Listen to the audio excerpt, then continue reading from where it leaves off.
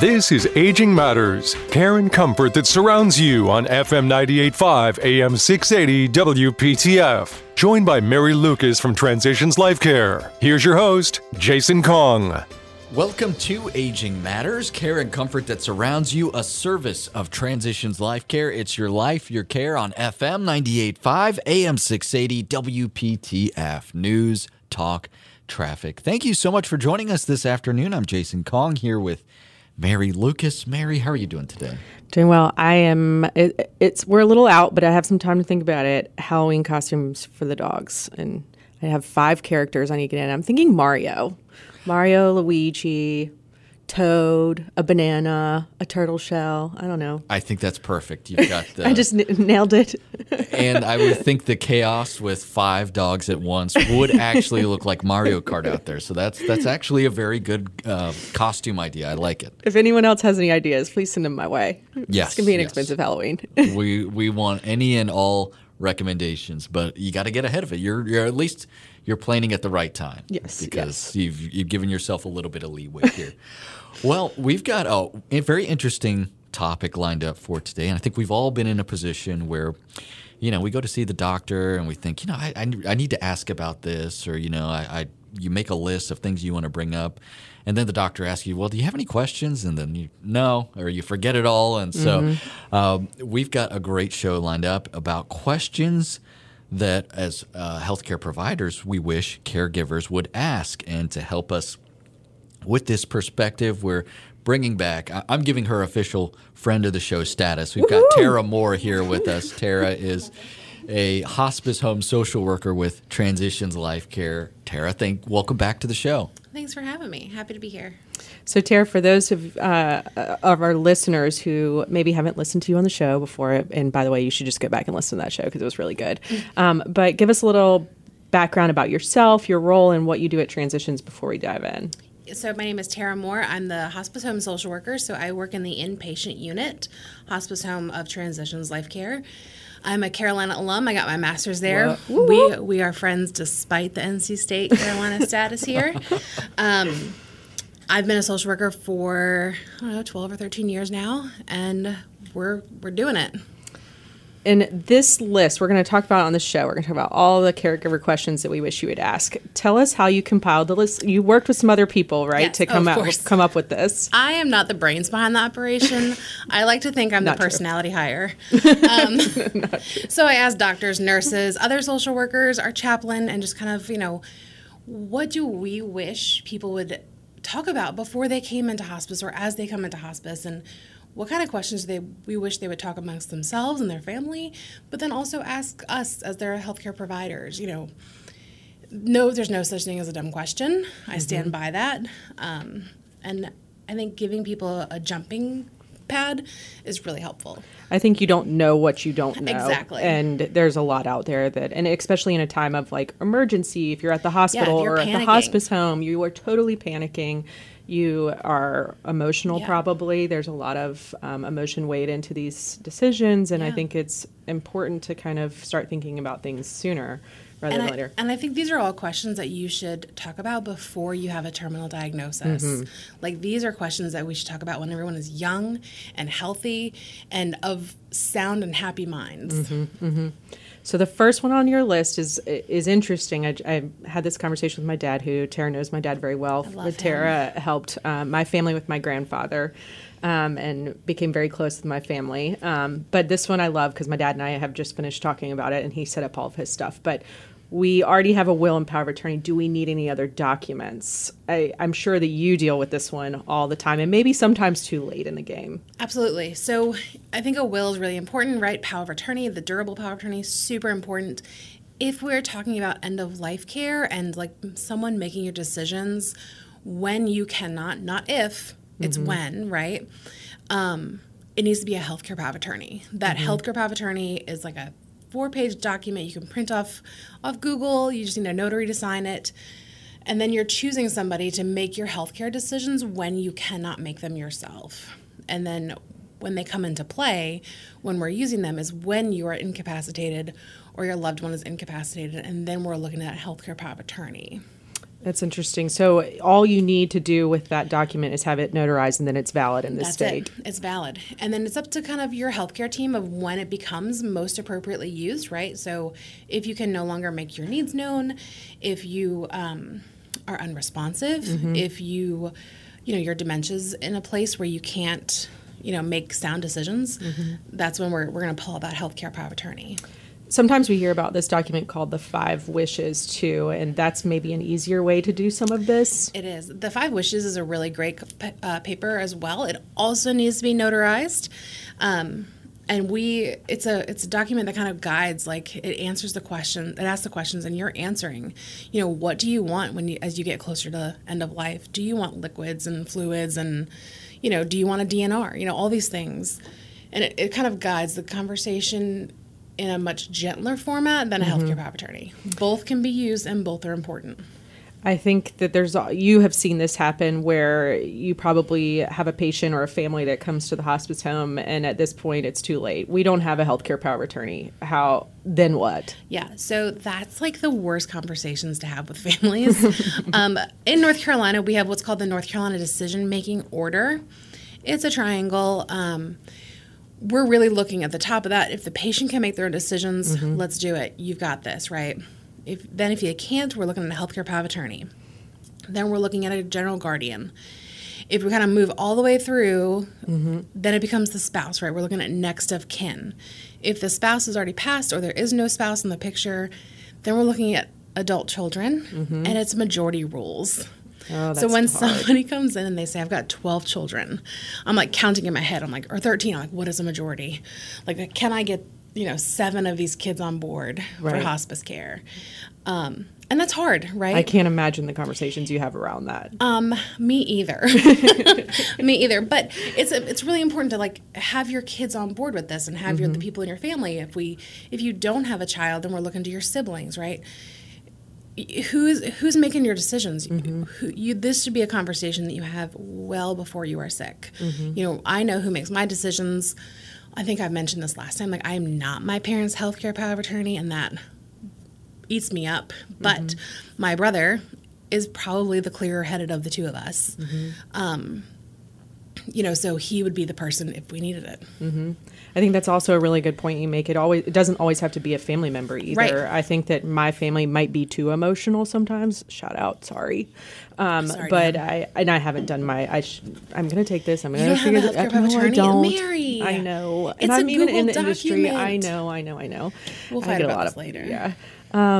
But I think that maybe it should be a friend, because it might be easier for a friend to be able to make these kinds of decisions Absolutely. sometimes than your own family who love you very much. Yeah. All right. So we've got all that figured out. The legalese. The legalese. I'm not a lawyer. Maybe we should have started there. Don't trust us with law. I know. We also hear sometimes, is it too soon for hospice? I don't want to give up. Is it too soon? Yeah. Is it too soon? So that's a really great question. And I think in order to come onto hospice, right, 2 doctors have to look at you and look at your needs and look at your medical information and say, yeah, you got 6 months or less. But I think a better kind of measure for that is, am I still living my best life? When we look at your days, are they good days, good quality days? Are we enjoying our days? Are we living the life that we want to live? Are you in constant pain, constant anxiety? Are you nauseous all the time? We have medications that we can use to help prolong your life because you stay more comfortable. And I think there's no harm in having an assessment. There's no harm in having these conversations, especially when you get a pretty hefty diagnosis like a terminal cancer. How many times, honestly, have you seen someone come onto hospice, quote, too soon? Never. There is no such thing as too soon. You see a lot of too late.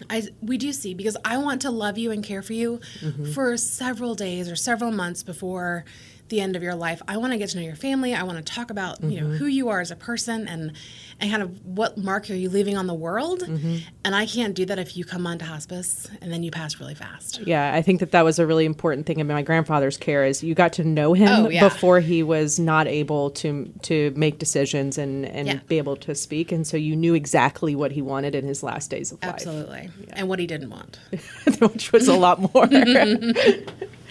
We've got Tara Moore here in the studio. Tara is a hospice home social worker with Transitions LifeCare, and we are going through questions that we wish caregivers would ask of social workers and other hospice care providers. So we're going to continue our conversation with Tara right after this. Don't go anywhere. You're listening to Aging Matters, care and comfort that surrounds you, a service of Transitions LifeCare. It's your life, your care on FM 98.5, AM 680, WPTF, News, Talk, Traffic.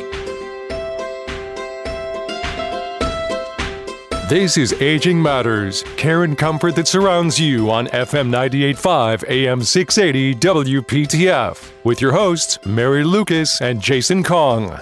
Welcome back to Aging Matters, care and comfort that surrounds you, a service of Transitions LifeCare. It's your life, your care on FM 98.5, AM 680, WPTF, News, Talk, Traffic. I'm Jason Kong here with Mary Lucas. Our guest in the studio with us back again is Tara Moore. Tara is a hospice home social worker with Transitions LifeCare, and today we're going over questions that we wish caregivers would ask. This is from the perspective of Tara and the social worker crew there, and also just from a hospice provider perspective as well. And Mary, so far we've gone over some legal documents. We've gone over timing, how soon is too soon, and we've basically answered that it's never too soon. So let's get back to the list here. Yeah, I think you're introducing Tara again, and it sparked something in my head. Who's on the care team? And because I don't think that maybe a caregiver knows all of the support that comes in with hospice, and who is on the team. Like, there's things that you talk about. Sometimes, you hear someone struggling with a placement question. You're like, well, you can have help with that under hospice. So talk to us a little bit about who is on a care team. Yep. So when you have hospice in your home, you have your social worker, your nurse. You might have a nurse practitioner. You will have a doctor. You'll have CNAs if you need help with, we call them nursing assistants. We have chaplains available. But more importantly, we also have a volunteer coordinator. They're really more behind the scenes. You might never know their name. And then you've got volunteers. So we've got pet therapy, so Waylon might come to visit, right? We also have volunteers that bring meals, and we've got volunteers that offer people to sit with you and play games. We have massage therapy, Reiki. We bring a lot of people to your home to be supportive, but a lot of the people that make it work you don't see, so just ask. If you've got a thought, a dream, a wish, we just ask the question. We can probably make it happen. I also want to talk about the timing of some of the care teams. So right out of the gate, when you get admitted to hospice, you have a nurse visiting you, you get the CNA set up, and then the social worker reaches out. And a lot of people in that moment are thinking, I don't need a social worker. This is a lot of people. I'm coming from my own experience here. Like when my grandfather was admitted to hospice, it was just all at once in your face. And it's like a whole bunch of people coming in and out for the first week and introducing themselves, and it seems overwhelming. We are super overwhelming in the best way possible. And I tell people I'm the nosiest person that you'll meet in our building, and it's like I live up to that. And the social worker's job really is to get to know you, your loved one, your family, what works for you guys, what needs do you have? Is there anything your loved one wants to accomplish before they pass? How do we make sure that your loved one's wants and needs really are staying as high on the totem pole as possible, and kind of, I'm going to help you work through some of that drama that we're all, and some of that grief and some of that worry, to make sure that, your grandfather's needs are the most important. Right. And I think that I see time and time again, people actually declining that first social work visit and declining social work and being like, I don't need that right now. And I can't reiterate enough that it is a very valuable thing. Just try the first visit, and you don't have to ever have them come back if you don't want to after that. But it is worth it to sit down with a social worker at the beginning of this journey. And if they're not the right fit, you can ask for another one, right? Like, social workers, I think, are a super valuable and underutilized service in the whole world. I think everybody needs a social worker. Definitely. So, caregiver burnout. This might not be a technical question that you wish caregivers would ask. What does burnout look like? But I do think that people should ask, how do I get relief? What support is there? And I think that's why your social worker is really important. I mean, another plug, right, is that your social worker can say, hey, listen, this has been a really, really hard go of it. let's talk about some respite. Let's talk about some help. When you are burned out, you are at that point where you're like, I can't do this one more time. I can't get up. I can't do these more meds. I can't make one more bowl of oatmeal. You're just like, you're tired on the inside.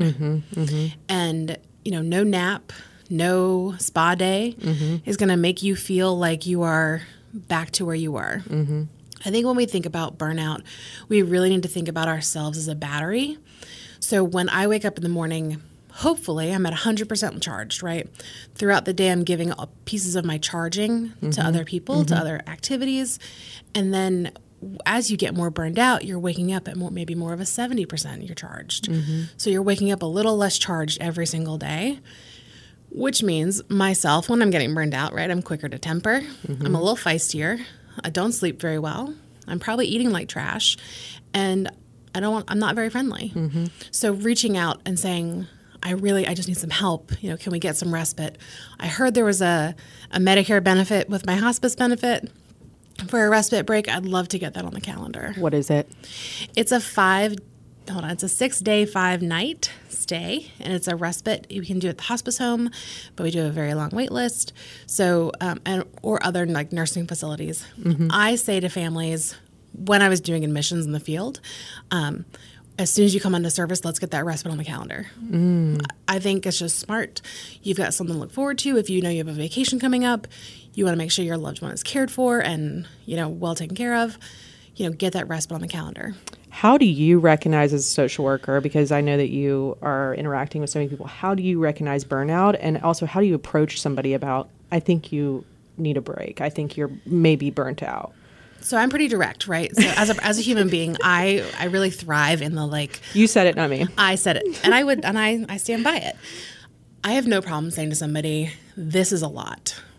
Your loved one's needs are a lot. Anybody in your situation would need a break.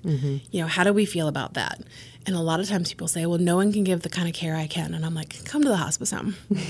come take a little gander. Let's email tours and see what we can get set up, right? But it also could be, let's get a volunteer in here for an afternoon so you can go play bingo, or you can go walk the dog at the lake, or, whatever kind of brings you joy and fills your cup. Let's try to make that happen more consistently, because one day of bingo or one day of walking is not going to make any of us better. Right. I think, and when I started volunteering at Transitions long before I worked there, I was a volunteer, a family support volunteer, and I was assigned to a home, assigned to a patient, and every week I went so that the husband could go do his grocery shopping and go to the gym and play some sort of racket. Yeah, pickleball or something. Pickleball. I can't remember what it was. But I sat there and was a presence, and his wife was not responsive really. But I was just a presence so that he could feel comfortable leaving and not leave her alone. Absolutely. And he came back always with McDonald's, and like he was always very happy when he came back, and I think it was a much needed break. Self-care, right, and preventing caregiver burnout is a practice, not an event. And also, it's not that he didn't have children that weren't helping. It was he didn't want them to have to worry about it. He didn't want anyone to have to worry about it. So it was just a genuine break for everybody. Absolutely. Because you are a tribe. You are, yeah. You get by with a little help from everybody. Absolutely. So along the lines of caregiving, next question here. My loved one wants to die at home. I don't think that I can keep them at home. They just have too much going on. Yep. How often do you hear that? All the time. I think that's probably one of the biggest things I hear is that, so-and-so, my grandmother, my mother really wanted to die at home, but, she was up every hour. She was, super uncomfortable. She was crying out in pain. I can't do this. And my first thing is, you are absolutely right. You cannot do this. Her needs are too great. The hospice home is here for a reason. The hospice home is a place where you get kind of that hospital level care. It's that general inpatient care. So we are talking about meds that are injectable. We're talking about maybe an IV, catheters are used. It's really hospital level care in the community. And the goal is, comfort until the end of life. We can try to get you comfortable to get you back home. But a lot of times, that's not really possible. So, then we're talking about end of life at the hospice home. And that's really hard. I think there's a lot of guilt in this idea of leaving home to die and dying somewhere else when, I should be your caregiver. But I tell everyone, like, your end is coming. Like, we're all going to die. The question is, do you want to die comfortably, in a place maybe that's not home? Or do you want to die maybe more unmanaged in the home setting? We have options. That's a good point. We all kind of have these visions of how things will end, and sometimes we need to take a detour or go in a different direction. It really just depends on the situation. We've got Tara Moore here in the studio with us. Tara is a Hospice Home Social Worker with Transitions LifeCare, and we are going over the questions that the care team and hospice health workers wish caregivers would ask. We've gone over a lot so far, and this is a great list, and hopefully it's very helpful for those listening, because anytime you're in a caregiving situation, usually it's pretty overwhelming, and sitting down to think about these questions is something that often we're not afforded. So we hope you're enjoying this show. We've got more questions that we're going to go over with Tara right after this. You're listening to Aging Matters, care and comfort that surrounds you, a service of Transitions LifeCare. It's your life, your care on FM 98.5, AM 680, WPTF. News, talk, traffic.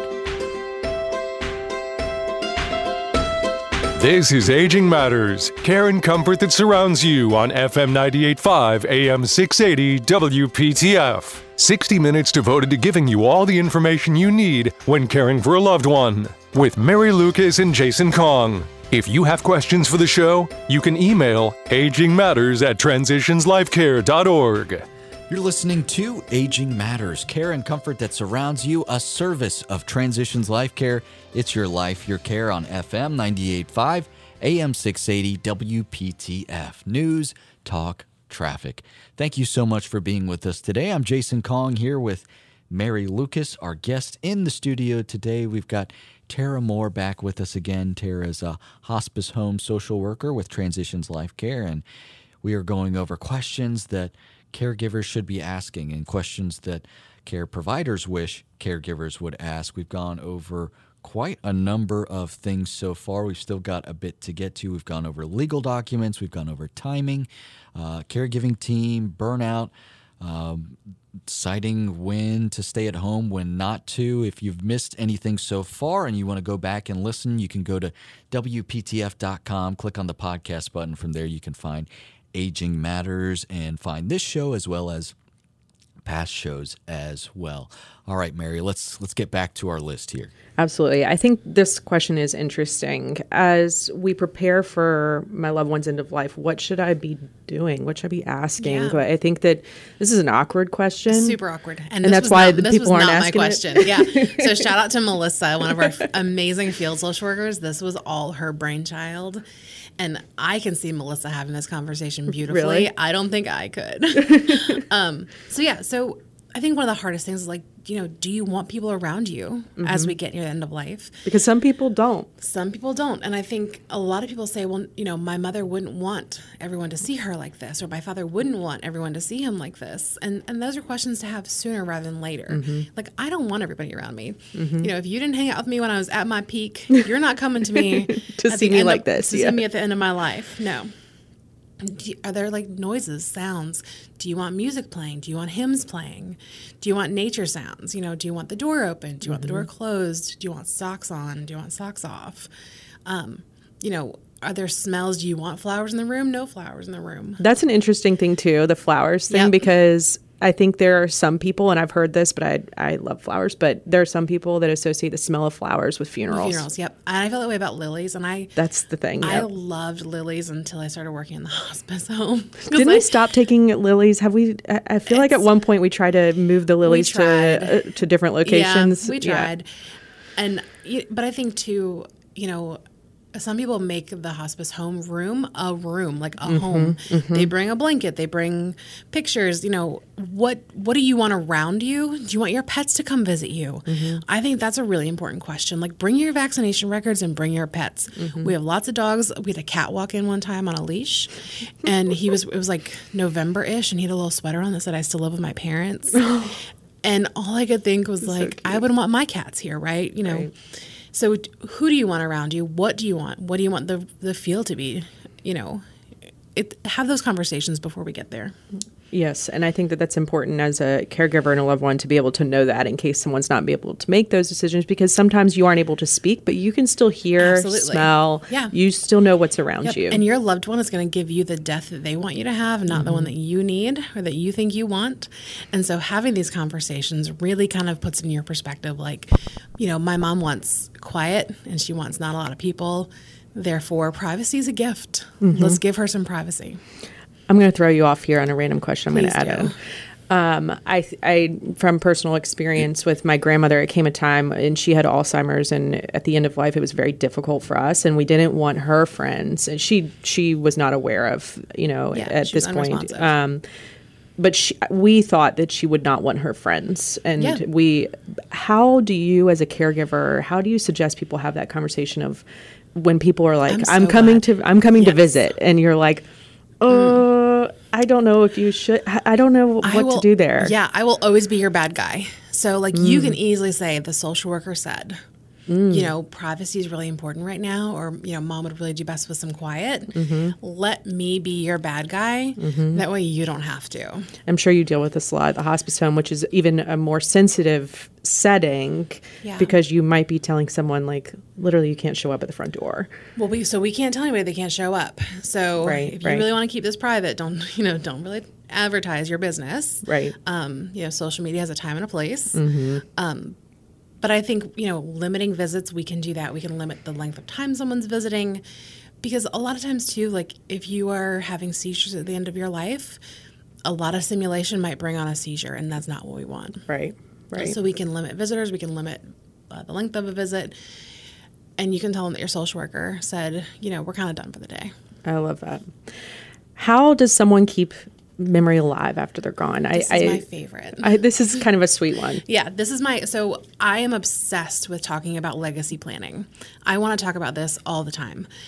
So legacy planning is this idea of how do you keep your loved one's memory alive, after they're gone. So when I think about legacy planning, I really think about a younger parent who's passing, or a younger aunt, like somebody kind of younger in your life. Like, so this is, before we're at the point of a hospice home. This is when you're kind of getting into hospice, getting settled, figuring out kind of what's next and how long, you'll be with us. This is things like having pens engraved at graduation for your kids, for your nieces and nephews, things like that. Maybe cufflinks or a charm for a wedding day.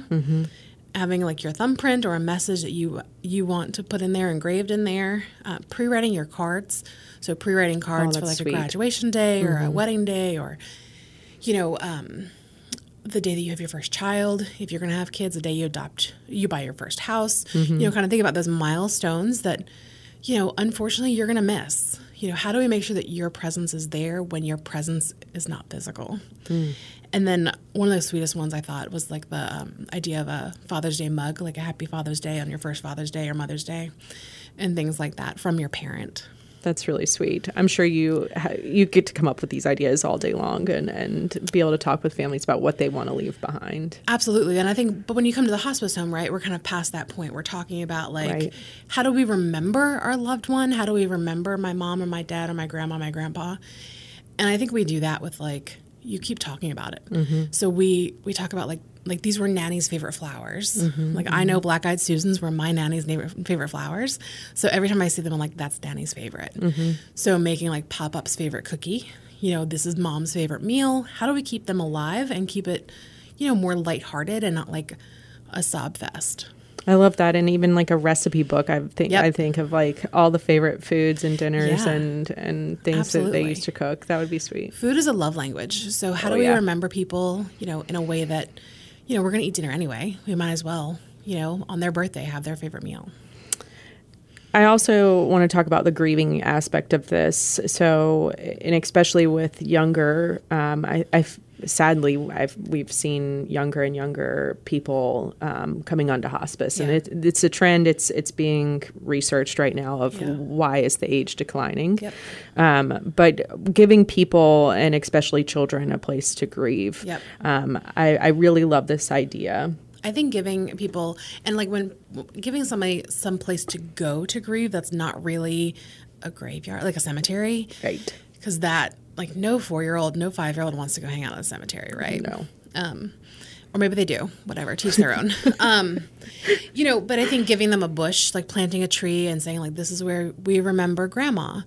But please pick a sturdy bush. Like, don't pick an ornamental bush that you're replacing every year because this is North Carolina and we have a drought, right? Like, picking a sturdy bush and maybe a bench and kind of making like a garden around it. I've seen this like put your ashes in a tree situation, and I just want to put it out there that sometimes ashes don't make the best soil in trees. And I read something online about people putting their ashes in a tree. There is a company that actually will contain your ashes in the roots of the tree instead of putting the ashes in the ground with the tree, which can really mess up the pH balance. Don't kill the tree that you're planting. I think have conversations with your crematory, your funeral home about what to do with ashes, because there's also lots of laws around this in North Carolina, and no one wants to go to jail. Yes, I agree. Yeah, that's the last thing that you want. So do your due diligence ahead of time. We're speaking with Tara Moore. She's in the studio with us. Tara is a hospice home social worker with Transitions LifeCare. We're going over questions that we wish caregivers would ask, and we've got more after this. Don't go anywhere. You're listening to Aging Matters, care and comfort that surrounds you, a service of Transitions LifeCare. It's your life, your care on FM 98.5, AM 680, WPTF, News, Talk, Traffic. This is Aging Matters, care and comfort that surrounds you on FM 98.5, AM 680, WPTF. Joined by Mary Lucas from Transitions LifeCare. Here's your host, Jason Kong. This is Aging Matters, care and comfort that surrounds you, a service of Transitions LifeCare. It's your life, your care on FM 98.5, AM 680, WPTF, News, Talk, Traffic. If you want to learn more about Transitions LifeCare, be sure to go online to transitionslifecare.org. Transitionslifecare.org. Jason Kong here with Mary Lucas. Our guest in the studio is Tara Moore. Tara's a hospice home social worker with Transitions LifeCare, and we're going over the questions that we wish caregivers would ask. Anytime you're on a caregiving journey, it is certainly overwhelming and trying, and we've got a great list of questions here that we've gone over so far that would be very helpful for you to ask your care providers, and we've got one last segment here, so let's get back to the list. Yes, I love this question. I'm so glad you put it on there. And it could go two different ways. So we'll talk about it one way, and then I'm going to shift a little bit and ask the other way.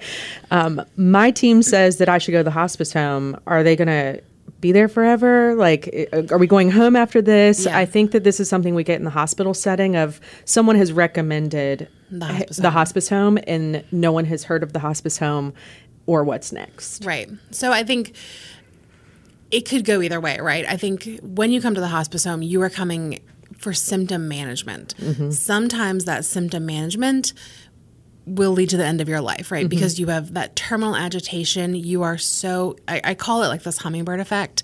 And somebody gave me this, and I don't know who they are, but if you did, I love you for it. Like when you are at the end of your life and your brain is so high strung, it's like a hummingbird in your brain, right? And the wings are just going, going, going. And we need a lot of medication to kind of slow that down and to bring you comfort. And sometimes, most times, that medication, that level of comfort will ease you into the end of your life. And I want to dig into that one just a little bit more. And we talked about this a couple weeks ago on the show. Some people feel like that medication, and I've seen it recently in looking at a patient situation. I don't want to give them any more of that because it's making them sleepy. Yeah. Absolutely. And that's the thing that we talk about literally every day. It's the medication is giving them the relief they need to rest. Right. Yes, there are sedating side effects. Right. But like I said earlier, the end is coming. Mm-hmm. Do you want to get there comfortably, or do you want to get there, agitated, pulling your clothes off, reaching for things that aren't there, hallucinating? I mean, we have people who, revert back to when they were younger, and sometimes they were younger in a time of war, and so they are in pure panic. Like, we need to medicate you to make sure that you're not terrorized at the end of your life. Now, I want to do the flip side of this question because we also see this. I love that you're smirking. Also, I want to give a shout out to Warren at House Creek Beverage, who listens to the show every week. He talked to me that he was like, you kind of giggle and laugh sometimes on the show about very serious topics, but I do want to say that you have to sometimes. You have to laugh through it. And I think a good sense of humor is what carries you through the hardest moments. We're all dying. It's true. And I can break a tense moment like it's my job. Like if we can't, like if everyone's crying, like I will make that really like off the cuff comment that breaks the crying and everyone's like, thank God she was here. Yes. Sometimes I say that, I hope. Yes. All right. So back to yes. The flip question here is, I'm going on to hospice. I'm going to move into the hospice home now. We've had people show up at our front door at the hospice home thinking they're moving in. Yeah, I think I live at the hospice home. But actually nobody lives at the hospice home. I think only our staff feel that they live there. So when you come to the hospice home, you are really coming with a purpose. You're coming with a respite stay. You're coming with GIP, the general inpatient symptoms. We are not licensed as a long-term care facility. So when people do get, kind of trapped in this cycle of like, oh, I need placement, I can't go back to where I came from, it really kind of puts us in jeopardy sometimes. So we have to be really diligent. We also want to be really good stewards of our beds. There are a lot of people who need us. Yes. Almost every day we have a wait list. And, when we can't get people in there, that's people who don't get our care. And I happen to think that we give really great care. I live 10 minutes from their hospice home, and I come to Transitions every day. Like, we give phenomenal care. Yes, the best personal experience. Yep. Definitely the best. So someone has passed away, your loved one has passed away. I think that at that point, there are a lot of people who are in this state of like, am I too sad? Like, right. I had this guilt too. I remember when my peepaw passed and we were at the hospice home, my dad, actually, no, I was not. My dad had just gotten back to the hospice home and I had just stepped out to have a beer. Yep. And I was less than a mile away, but I was just like, I just need a beer today. And so I was sitting and it wasn't 7 a.m. And it was not 7 a.m. It was like 5 p.m., I think. Yep. 3 to 4 maybe. Yeah. And I came back and my dad said, you need to come back. And I said, what happened? He said, just come back. And at that point I knew what was going on. And I got in the parking lot and I got to the front door. I didn't even make it to the front door. And my dad was standing outside and I just collapsed. Yeah. And there is this moment of grief. And to be honest, there was a little bit of relief in it. And it was I'm tearing up thinking about it. It was just like scream cry that I have never done before. And it was kind of uncontrollable, but it was relief and grief but it was sadness and anger, but also this like, we're not doing this anymore. Right. Now what? Yep. Is this am I too sad? What do I do now? Is this normal? Yep. What's out there for me so I can move forward, because it's crippling. It is. And I think grief is the heavy price that we pay for loving somebody, right? And grief, I do not think that like time heals all wounds. I think your grief kind of stays in your heart and your heart kind of regrows around it and like eventually just doesn't get as hard to deal with and hard to swallow. So there's this idea, and I don't think I talked about this last time, but if I did, I'll do it again. There's this idea in hospice called a compassionate wish. And it's this idea that I don't want you to die. I don't want to live this world without you, but I don't want you to live like this. So, the end of your life, your death, is actually a relief, because living in a bed, unresponsive, just kind of existing is not a life to live. So, yes, grief can be paired really closely with relief. And I think when people know, like they're confident in their faith background, or they have this idea like, I know where I'm going, I know who I'm going to be with, like my husband's on the other side, my mother and father are waiting for me. There's a relief for that person too. Mm-hmm. And there's no right way to grieve. We all grieve in our own way, but there's lots of wrong ways. Right. Lots of wrong ways to grieve. And if you find yourself in those wrong ways, we have grief supports. We have an amazing program with us. We do groups, we do individual counseling. I think they're doing a grief walk every couple of weeks. Mm-hmm. At the Art Museum, I think, right? Yeah, we're really trying hard. I think grief is it's like the best friend you never wanted to carry around. Mm-hmm. You never wanted this friend in your life, and now it's like tagged along with you everywhere, and you can't get rid of it. Like you can't ditch it. That's absolutely right. And grief is this, like, we don't talk about it, I think, enough. I think we just kind of like suffer in silence. Right. And that's a problem. It is definitely a But problem. I don't want to talk about my grief. I want to talk about your grief. One last question as we wrap up, and I think this one's interesting. What do other people ask that are in my shoes, in my position? What am I missing? You should absolutely ask that question. So you should look at your care team, look at your doctor, your nurse, your social worker, whoever, and say, what do other people ask when they're sitting here? Or, what would you be asking if this was your mom or your dad or your brother or your child? What am I missing? Ask those questions. I always say to families, if I were in your shoes, if this was my loved one, my parent, I would be asking X, Y, and Z. And that kind of opens the door to harder conversations that we need to have that maybe we're putting off. It is a really valuable thing to think about. Yeah. Man, this has been such an awesome list of questions. Tara, thank you so much for coming in and for providing your perspective. It's always very helpful, and I think anyone who's experienced a caregiving journey of their own, or maybe they're just starting one out, can all agree that this is a very helpful list to have. Thanks for having me back. Absolutely. Again, Tara Moore, Hospice Home Social Worker with Transitions LifeCare. If you want to learn more about Transitions LifeCare, you can find more online at transitionslifecare.org. Transitionslifecare.org. If you want to go back and listen to this episode, you can go to WPTF.com, click on the podcast button. From there, find Aging Matters. You can see this show as well as all of our other shows, and you can also get it wherever you listen to your podcasts. It's Aging Matters, and we're out of time for today. On behalf of Mary Lucas, I'm Jason Kong. You've been listening to Aging Matters, care and comfort that surrounds you, a service of Transitions LifeCare. It's your life, your care on FM 98.5, AM 680, WPTF, News, Talk, Traffic. Have a great day.